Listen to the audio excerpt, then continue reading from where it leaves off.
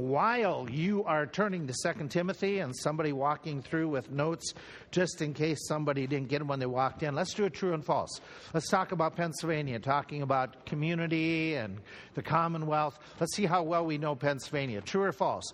PA's official state animal is the black bear. Is that true? You don't. This is a guess. Well, it's a 50-50 guess, right? Okay. It is false. Okay, do you know what it is? It's the white-tailed deer. Okay.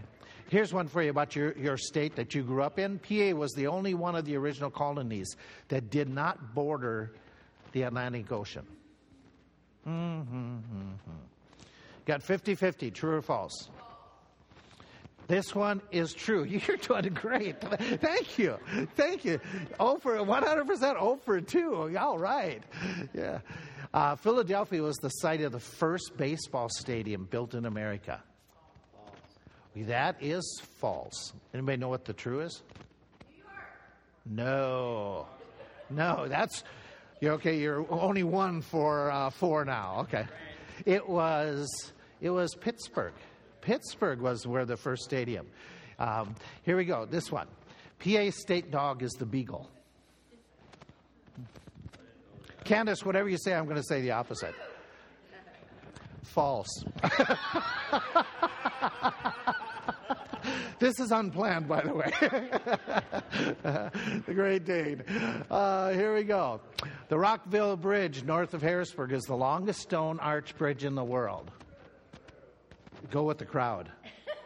It's true. That is true. This was call a friend without even making the phone call. So, that's true. Here we go. The first daily newspaper in America was published in Pennsylvania.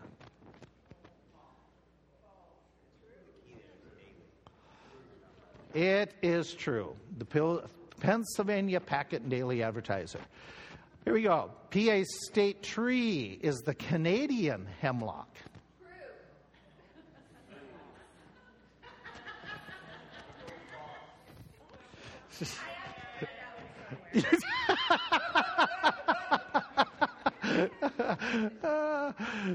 Great.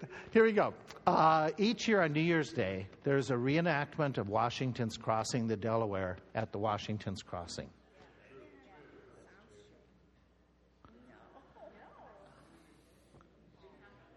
Somebody's got the... It's not New Year's Day. What day did he go and cross? It was Christmas. Okay. Very good, though. You got that. William Penn helped found the first public zoo in Philadelphia. Philadelphia had the first zoo. It wasn't William Penn. It's Franklin. It's Ben Franklin, not William Penn. That's the false part about it. Little League's first World Series was held in 1946 at Williamsport. Yeah, you got that one. Kennett Square is the world's mushroom capital. Yeah, you drive through it. Yeah, it's mushrooms all the way. There is a law in the books in Harrisburg that prohibits someone from teaching a class in school while sipping on carbonated drink. She is consistent.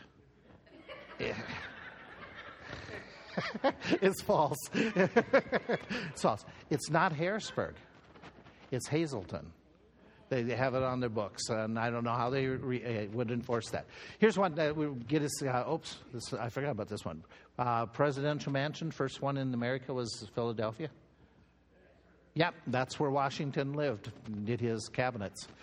Like all the original colonies, Pennsylvania allowed, or most all the colonies, Pennsylvania allowed for freedom of religion. True or false? That is true. Okay. Do you know what the only other colony that did? Rhode Island, founded by Roger Williams. Is it Roger Williams? And he was Baptist, and so the other colonies, most all of them were, Maryland was Catholic, most of the others were the Church of England. that you had to be a member in order to do things. Speaking of liberty, that's what we're going to talk about today. What liberties do we have in Christ? We've been talking about this idea of, becoming more like Christ, and that idea of personal holiness. And so we've talked through a variety of passages that say, to have personal holiness, there's certain things we need to have out of our life, put into our life, and we have those lists of specifics. Where we were last week is we were talking about passages that say, may not be a specific, but it's giving a more general truth, saying staying away from certain things. Let me see if we can do this one. According to this text, what are we supposed to stay away from? The specific isn't laid out like drunkenness or immorality, but a broader umbrella. What is it in this one? The world. We're supposed to separate from the world, and that is because the focus of the world is all about me. Yeah, myself, whatever. It's self-promotion. Speaking of turning off phones. So you have that idea coming from that passage. This one, what are we supposed to separate from? The unbelievers, in what way? Have nothing to do with any unbeliever? In the sense that this is talking about having intimate binding together. Whether some would apply marriage or business, in the focus of the text, it's dealing with religious activities and practices, and worship is the main idea of the entire text. What about this one? Have no fellowship with any general umbrella, unfruitful works of darkness. And he talks about the idea that we're supposed to totally stay away from it. We would understand that what he's talking about is all these things mentioned in the previous verses. And so he's generalized all this foolish talking, immorality, covetousness, etc., and saying that it's wrong for us to the point of not only engaging in it, but to even tolerating it, to this condoning it, or even getting joking about it, just staying away from it. 2 Thessalonians, we're to separate from who in this text?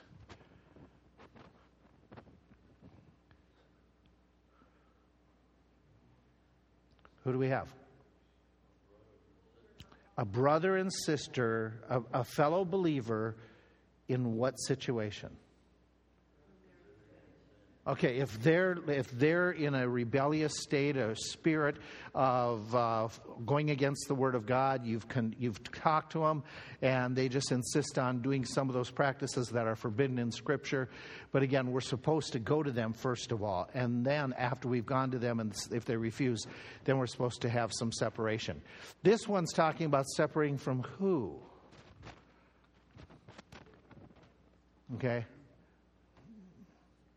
In particular, it's a group of people who come to your door. And what might they be propagating?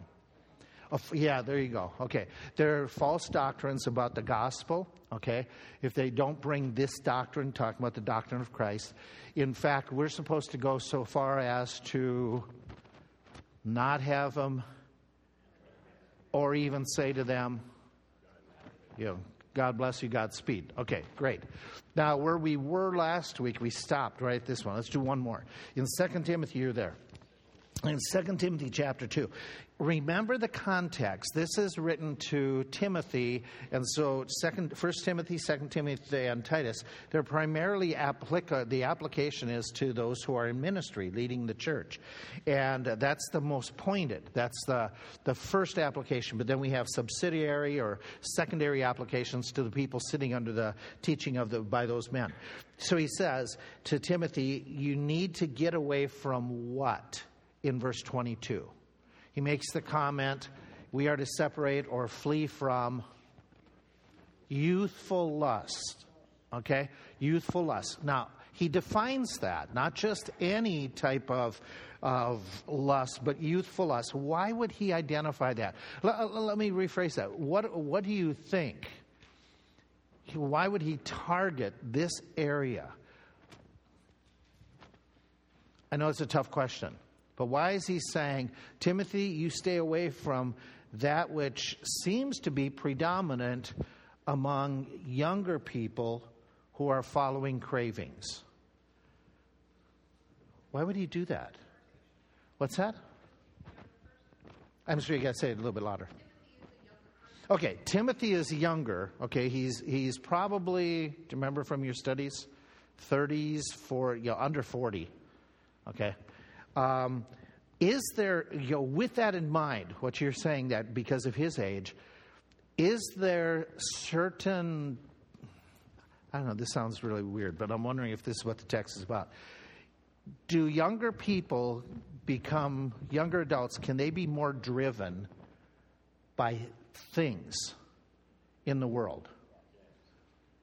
Why? What's that? Okay, they may not be mature enough in their faith. What's that? Peer pressure can be really, really strong. Does it happen as we get older that certain things prioritize and fall into place and you go, I used to spend all my time about that, but it really doesn't mean as much? Does that happen? Okay, so prioritizing changes. What might be some of those things that younger adults, and I'm not trying to pick on younger adults because I feel like an old fogey doing this one. Okay. What might be in our youth that we look back on, what might be those things we got caught up in? What's that? Partying? Is that what you said? Okay. Okay, could it be the different types of drunkenness, things like that in the youth? What else might younger folk put more focus on? Physical appearance. Okay, after a while we don't care because it won't help. Okay. But younger is, and I'm sounding old. Do younger people put a greater priority on keeping up with fads? Okay, and it's not wrong. I'm not saying it's wrong, but it's there. What else might be there that they would put more attention to? Feelings versus facts. Okay, feelings versus facts. Okay, that's a strong possibility. Absolutely. Something else? A popularity? Okay, somebody said about peer pressure. Is that a stronger, as you look back in your life, was there a time in your life when you were in your teen years maybe, it was a stronger motivation than it is now? Okay, I think those are general truths. Okay, where we say, okay, that which they might find more appealing, and it's not to say that we don't struggle with it who are getting older, but the point is, can younger people get really inundated by monetary things? Okay, can younger people really get motivated by, I need to make a name for myself? Does that happen ever? Yeah. Okay, it doesn't mean that as we get older, we don't struggle. But sometimes generationally, that is a real struggle much more than an older generation. So he's warning, he says, stay away from those things that really catch up when you were young. Be careful of that. And then in the next verse, he tells us something else to avoid. He's talking to Timothy, the preacher. What else is he supposed to avoid? What do you have? What's that? What does yours read? Disputes. Okay. He's supposed to the foolish and unlearned questions. Okay. Where he makes that comment in verse 23, but foolish and unlearned questions avoid. Does anybody, I'm reading from the translation I'm using, foolish and unlearned questions avoid. Does somebody have something different in that first phrase? In a different translation? Stupid arguments? Okay. Okay, excellent. That helps the insight. What is in this text, the words that are used are very, very clear words, the idea of debates and frivolous arguments.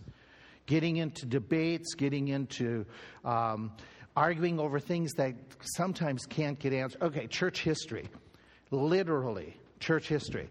They would hold huge conferences and huge debates over such things, and this is one of the arguments that was in some of these church councils. How many angels can stand on the head of a pin? What's the answer?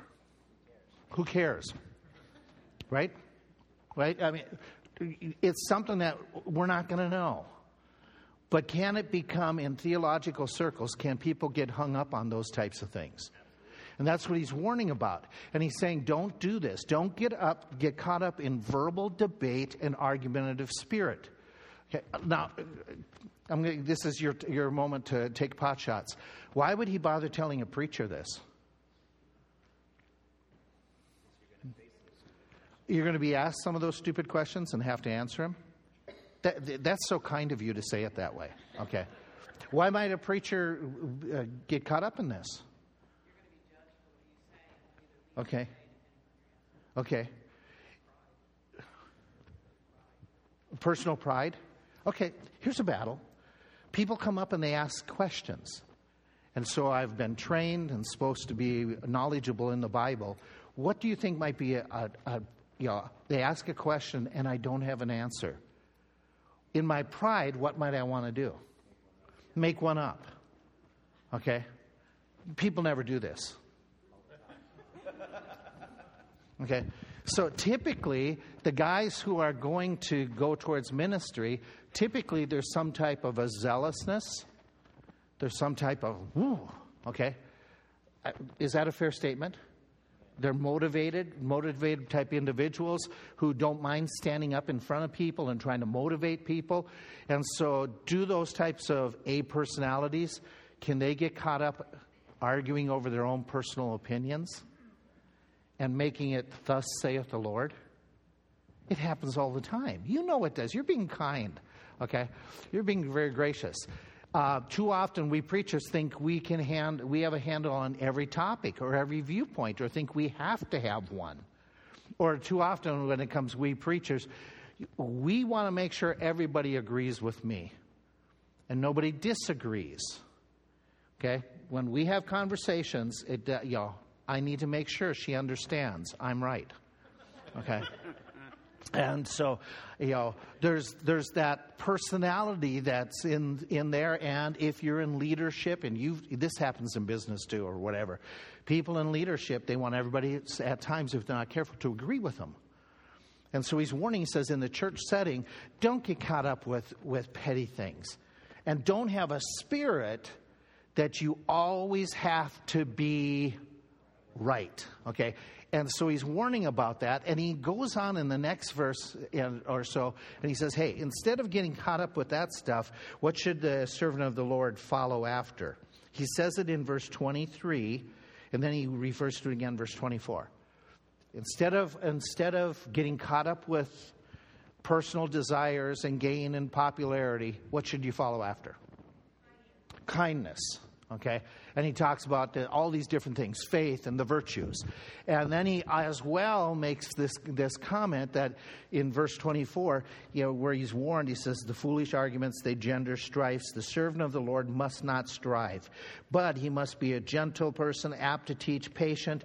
In other words, the goal of leading people is not to create conflict, but to create unity in the body. And so he's warning him. He's saying, be very careful that you live peaceably. So he's given us all those things. And we've talked about these over the last couple of weeks. And I'm going to ask you to try to remember what we talked about 2 weeks ago, last week, and this week. And then do some just summarizing about this issue of separation. The reason I want to take a few minutes is, in our day and age, when I use the word separation, there's almost a bristling of people saying, it sounds like we're getting too haughty, or it sounds like what's that? Cultish. Okay, that's a good way of putting it. It sounds like we're trying to be, monastic, and that's not the case. We're not saying that. We're to separate. Let's put it in its context biblically. Is separation from evil a good thing or a bad thing? Is separation good? It is. But certain terms over a period of time, they get a bad connotation. Okay, separation is one of those that in Bible circles, and as we go by, people don't like to talk about separating over doctrine. Everybody should just plain get along. Okay, separation from evil and evildoers is not a bad thing. It's not harmful for us. It's not harmful for your family. God is himself separate from evil, and he's good. We don't have to be involved with evil in order to be seen as good people. In fact, we should be separated to be seen as good people. It is beneficial to us personally. Here was where I wanted to teach my kids. I don't know how you're doing it, but when we were raising our kids, it was times where they would say, well, why can't we da-da-da-da-da-da, because, and their excuse always was, because, okay, you've heard these things. Everybody else is doing it. And in their mind, what were they thinking? I'm missing out on something. How come we can't go, other kids, they're allowed no curfew. They can go out until 2 o'clock in the morning. How come you have a curfew that we have to be home by 10:30 or 11 o'clock? And their thought was, we're missing out on what happens after 10:30 or 11 o'clock. Personally, okay, what typically happens after 10:30 and 11 o'clock? Not the best of things, right? But in our mind, we feel like, I'm missing something.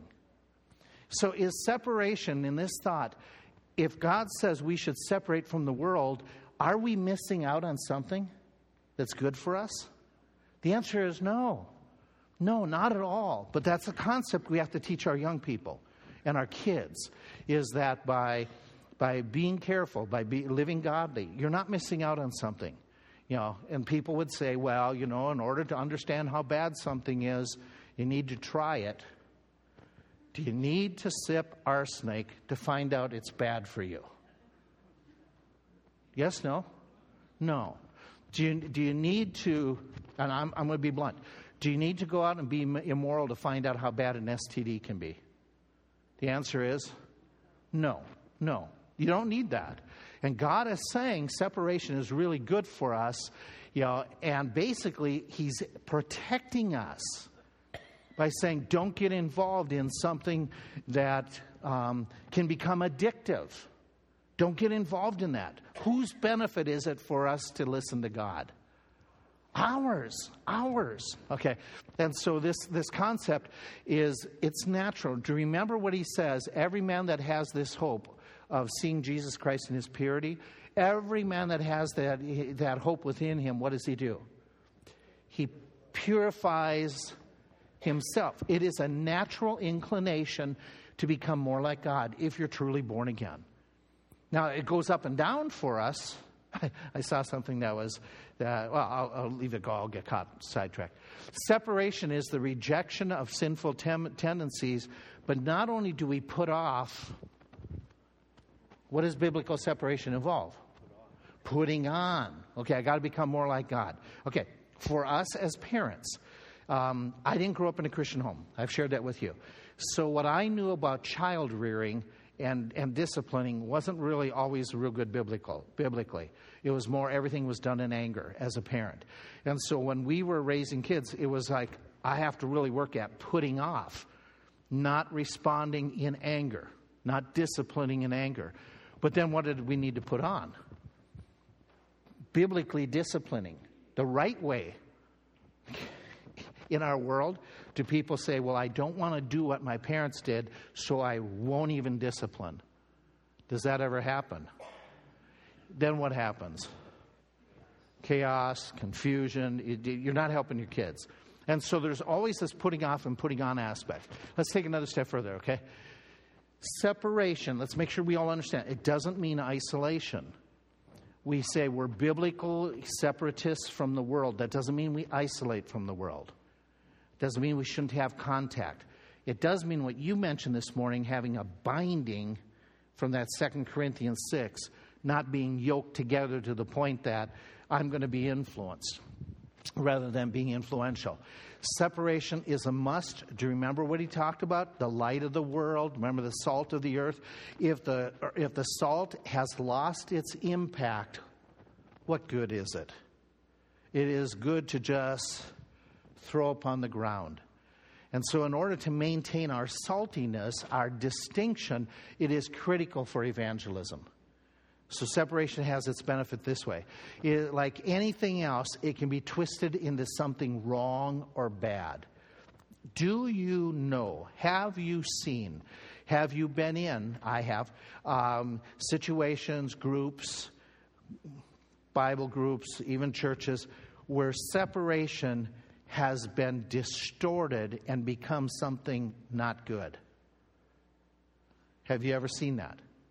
How does that happen? In what way can separation become harmful? Any thoughts? Go ahead, Candace. Sometimes separation is based on judgment or Okay. like our pride. Okay. Excellent. Excellent. And so then who becomes the standard? Us. Yeah. Okay. Can you think of a group of people in the Bible who were separatists?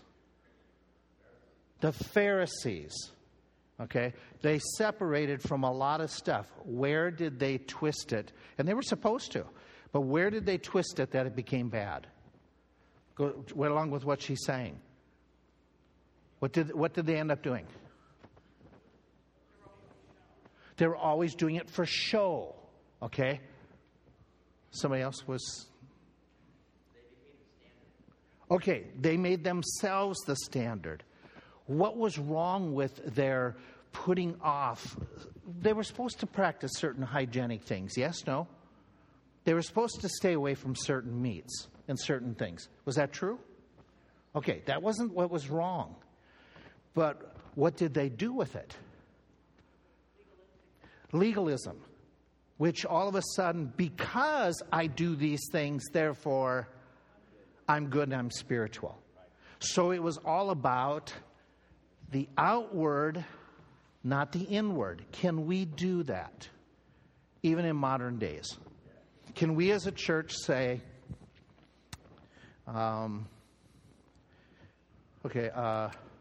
is it a good thing? Is it a good thing to have a Bible when you come to church? Or like you're using your Bible app. Is it a good thing to have a Bible? How can we make that and twist that into something that it's good, but we can make it something bad? We can make it a statement. We can make it a statement and a judgmental statement that unless you don't have the Bible as big as I have, okay, you're not spiritual. Can we take something good and make it something bad? We can do it all the time. We can say, okay,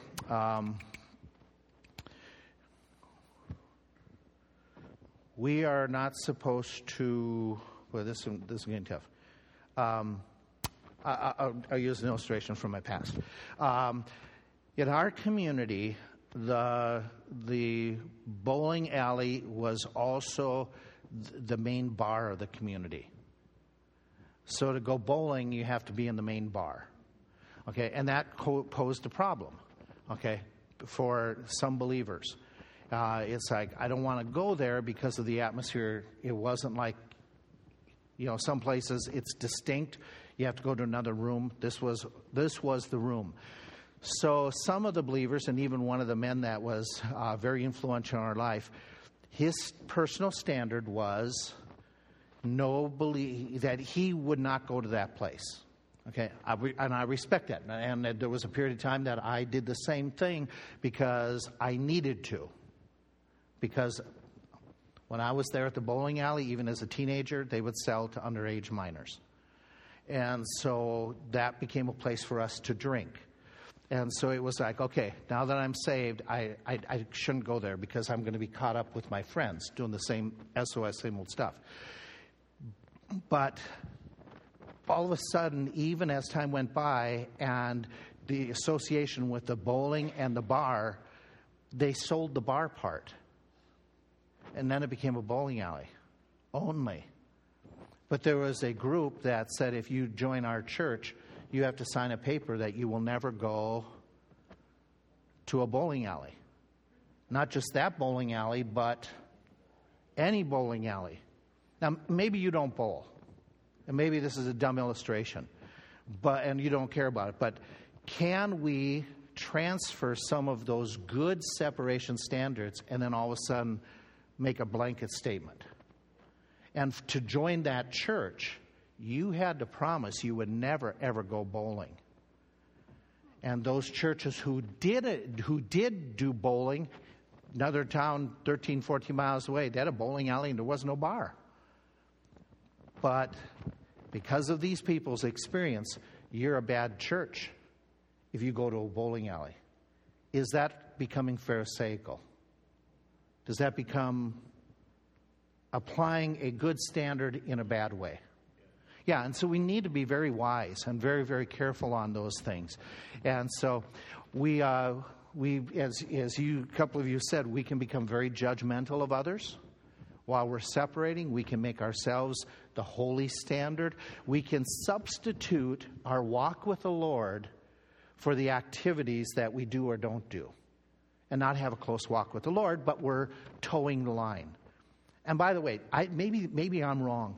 As a baby Christian, I thought towing the line was easier than walking with the Lord. I wanted people to tell me, do 5 things or do these 6 things. And it just kind of, my nature went back to, if I do these things, then everything's okay.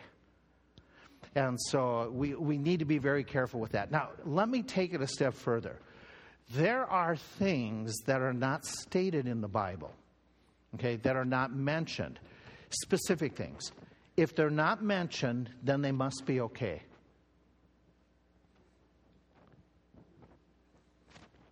I will give you the conversations that I've had over the last few years, instances.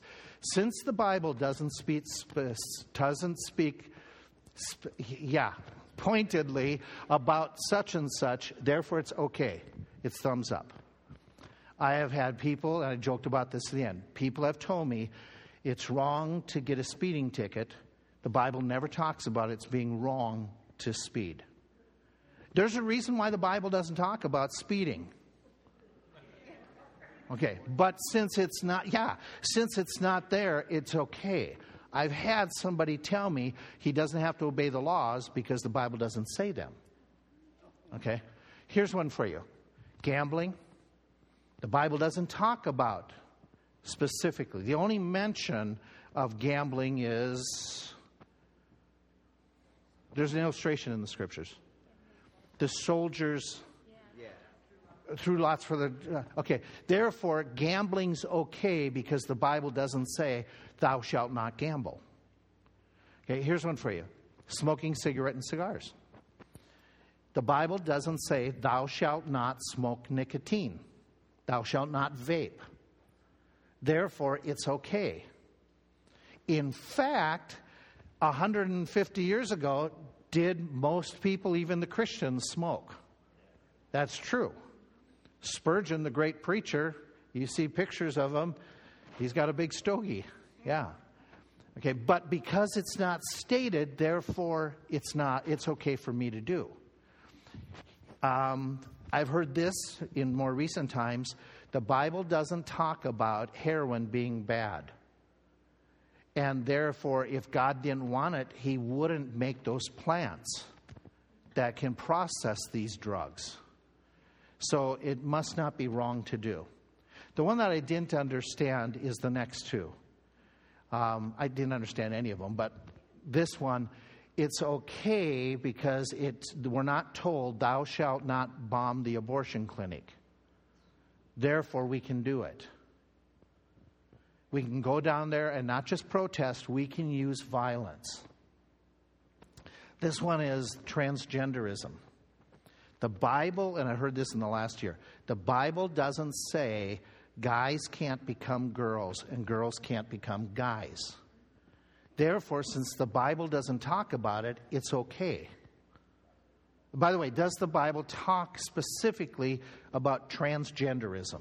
No. It doesn't have that word. Okay? It's just not there. One of the reasons is it's so stupid. It's just like, why would God even talk about it? Anyway, that's another whole topic. But this one, we can watch anything because the Bible doesn't tell us R-rated movies are bad. X-rated movies are bad. Therefore, anything goes. If we are going to operate on the principle that if the Bible doesn't talk about it, then anything goes, we could be in real problems. And by the way, the reason the Bible doesn't talk about every little specific thing through history is because...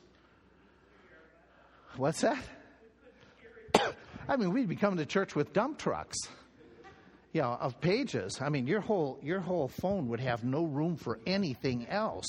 Okay, so here we come to this spot that says, okay, what about those topics that the Bible doesn't specifically state? You're raising kids. You're influencing grandkids.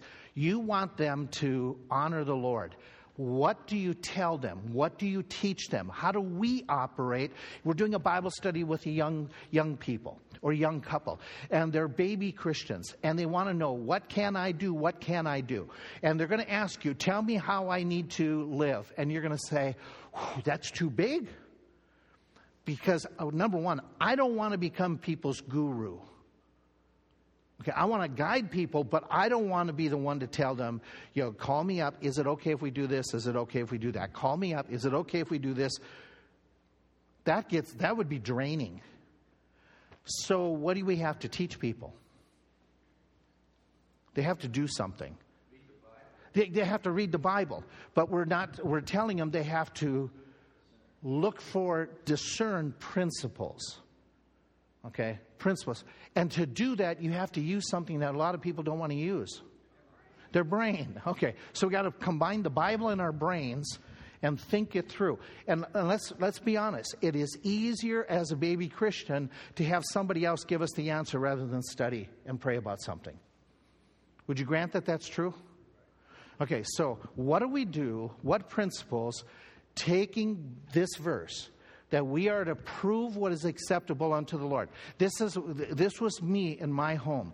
My kids were always asking the question, what's blank with something? What's wrong with something? That's the wrong way to approach it. According to the Word of God, what should we be saying? What's right about whatever the practice may be. Proving what is acceptable unto the Lord. Anybody have an idea how you would redefine this verse? Restate it? Any input?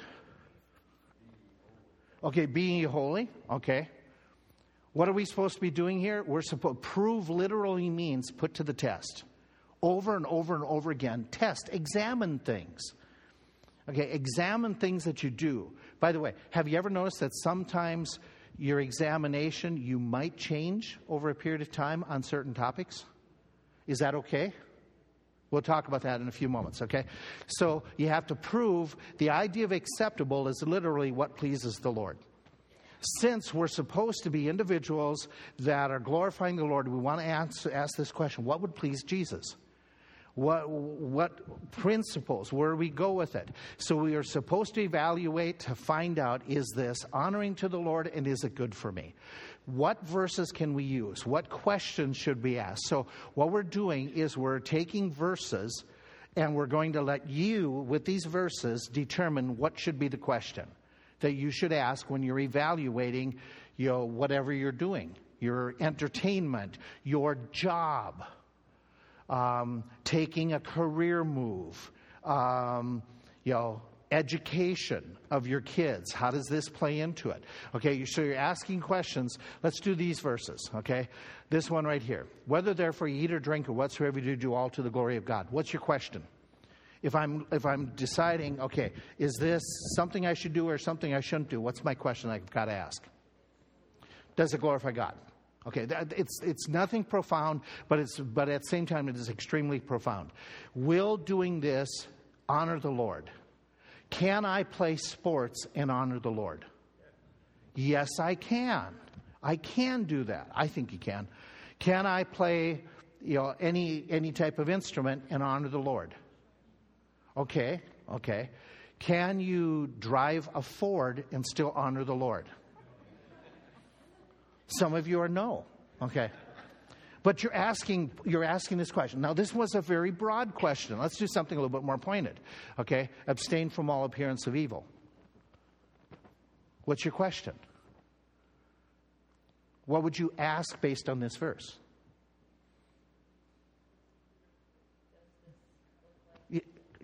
It's so simple that you're hesitant to answer. The bottom line is, how does it look? With that in mind, what is he implying that we need to be careful about? Testimony. Is there a time that we believers need to be concerned about what other people think? Yes or no? We do. Do they dictate to us? Should they dictate to us? To a degree, okay? So if they dictate to us, we should cuss. We can't do that. But if they dictate to us that saying, hey, listen, this is an expectation that Christians don't do this. And by the way, does the world have a standard for you? Do they have a standard? What are Christians supposed to do when it comes to work? What's that? Do it without complaining. Do your work. Work hard. Integrity. Showing up on time. The world has a standard for us. Okay? They just expect certain things. And so it's okay, to a degree, I need to be concerned, how does this look? Does this look wicked? Does it look evil? Okay, what kind of a testimony will this be?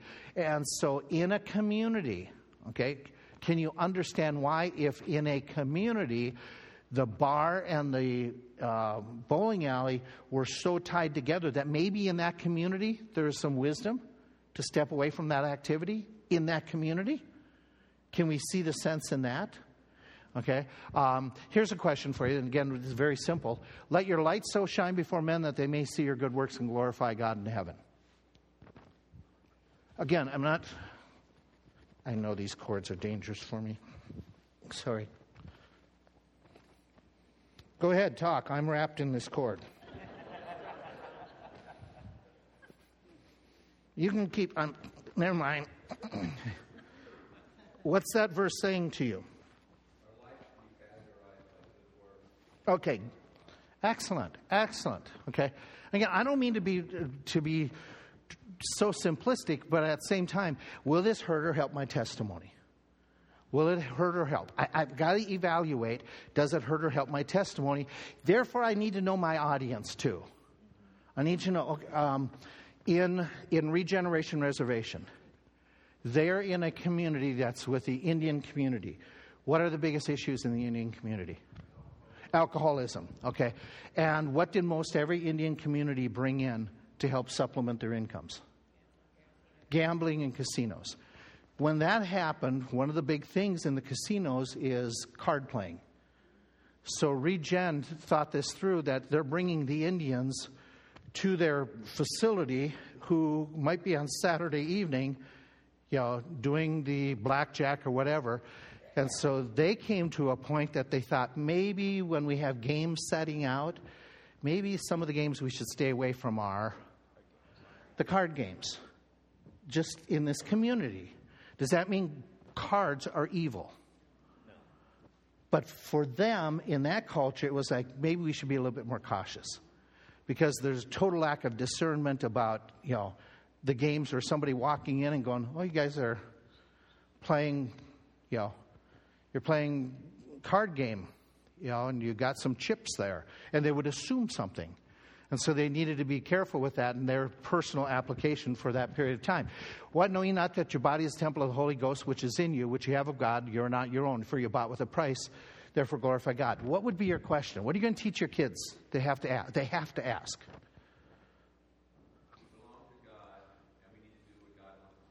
Okay, let's make it a more pointed one. Okay. Let's pray. What is he talking in prayer? Which I agree with you totally, Gary.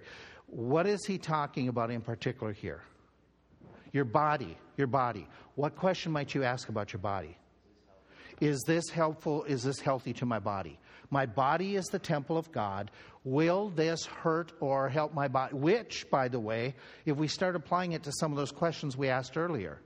Okay, let's take one of the things that in the last generation we've come to find out it's typically hurtful, which is the cigarette smoking. Did they know that 100 years ago? Did they know that in 1960? It was only coming out, right? But we're weird. We watch a lot of the old films because we don't like what's in typical new films. So we watch a lot of the TCM. And I'm amazed how many of the characters in TCM, they're always smoking. The guys and the gals are always smoking. Because in that time period, in that culture, smoking meant you were cool. You were classy. Okay, does it speak today with the knowledge we have that this is cool and classy? It speaks that this is harmful. It's bad. So it's an easy one to do that one, to say, okay, will this hurt my body in some way? And teaching our kids, okay, we got to, and teaching young people, this one's really hard. They don't want to answer this question. When you were a teenager, what did you think? Nothing's going to hurt me. Okay, it'll hurt you, old man. Okay, but it can hurt me. Yeah. And by the way, my kids said that when I was 30-some years old. I was the old man. So, but it's an excellent question we have to ask. This is a more probing question. All things are lawful unto me, but all things are not expedient, necessary. Okay, is the idea. All things are lawful, but I will not be brought under the power of any. What's your probing question? Will this control me? Could it become an addiction? Okay, I don't need to be controlled by that thing. I want to be controlled by the Spirit of God. Can a little bit of a tobacco stick, can it control people? Okay, yes, it can. Can some people get addicted to alcohol? Can they get addicted to soft drinks? Yeah, okay. Can we get addicted to shopping? That's why I don't go. This is the biblical reason, okay? Yeah, that's not fair. Never mind, we're having a discussion. She said, this is evil. She says, can you get addicted to watching football? That's just wrong.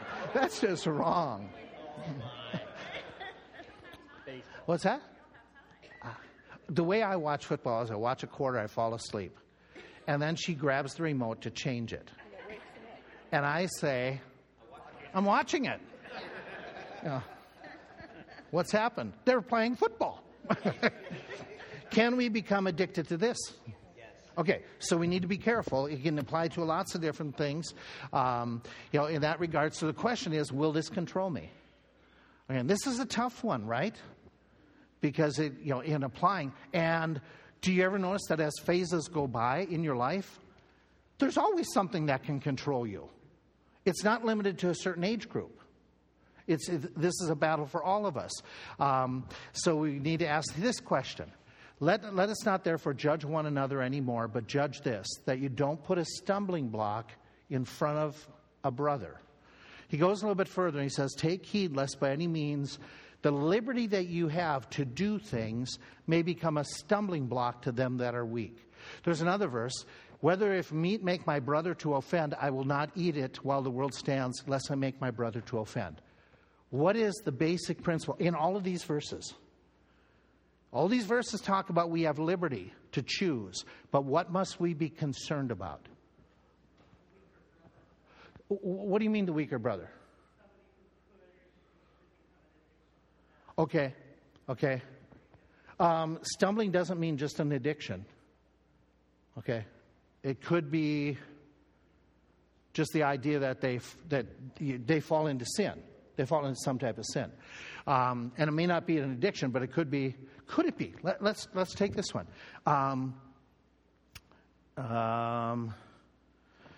Person that you're befriending, they got out of alcoholism. You know they got out of alcoholism. And it was a real battle. And you say, let's go out for a meal. What do you want to be careful of? Don't go to a restaurant that has a bar. If you're comfortable doing that, some of you may not be, but if you're comfortable where there's a bar separate, you don't take them into an environment that could, trigger something. And they say, well, if Tom does this, it must be okay to go to these places, and therefore I'm going to go to those places, and once they get there, all of a sudden the environment sucks them in. So somebody that you knew was really, really hung up on gambling. You invite them over to your house, and you say, let's play some games. What might you want to stay away from? The deck of cards, if that was their gambling thing.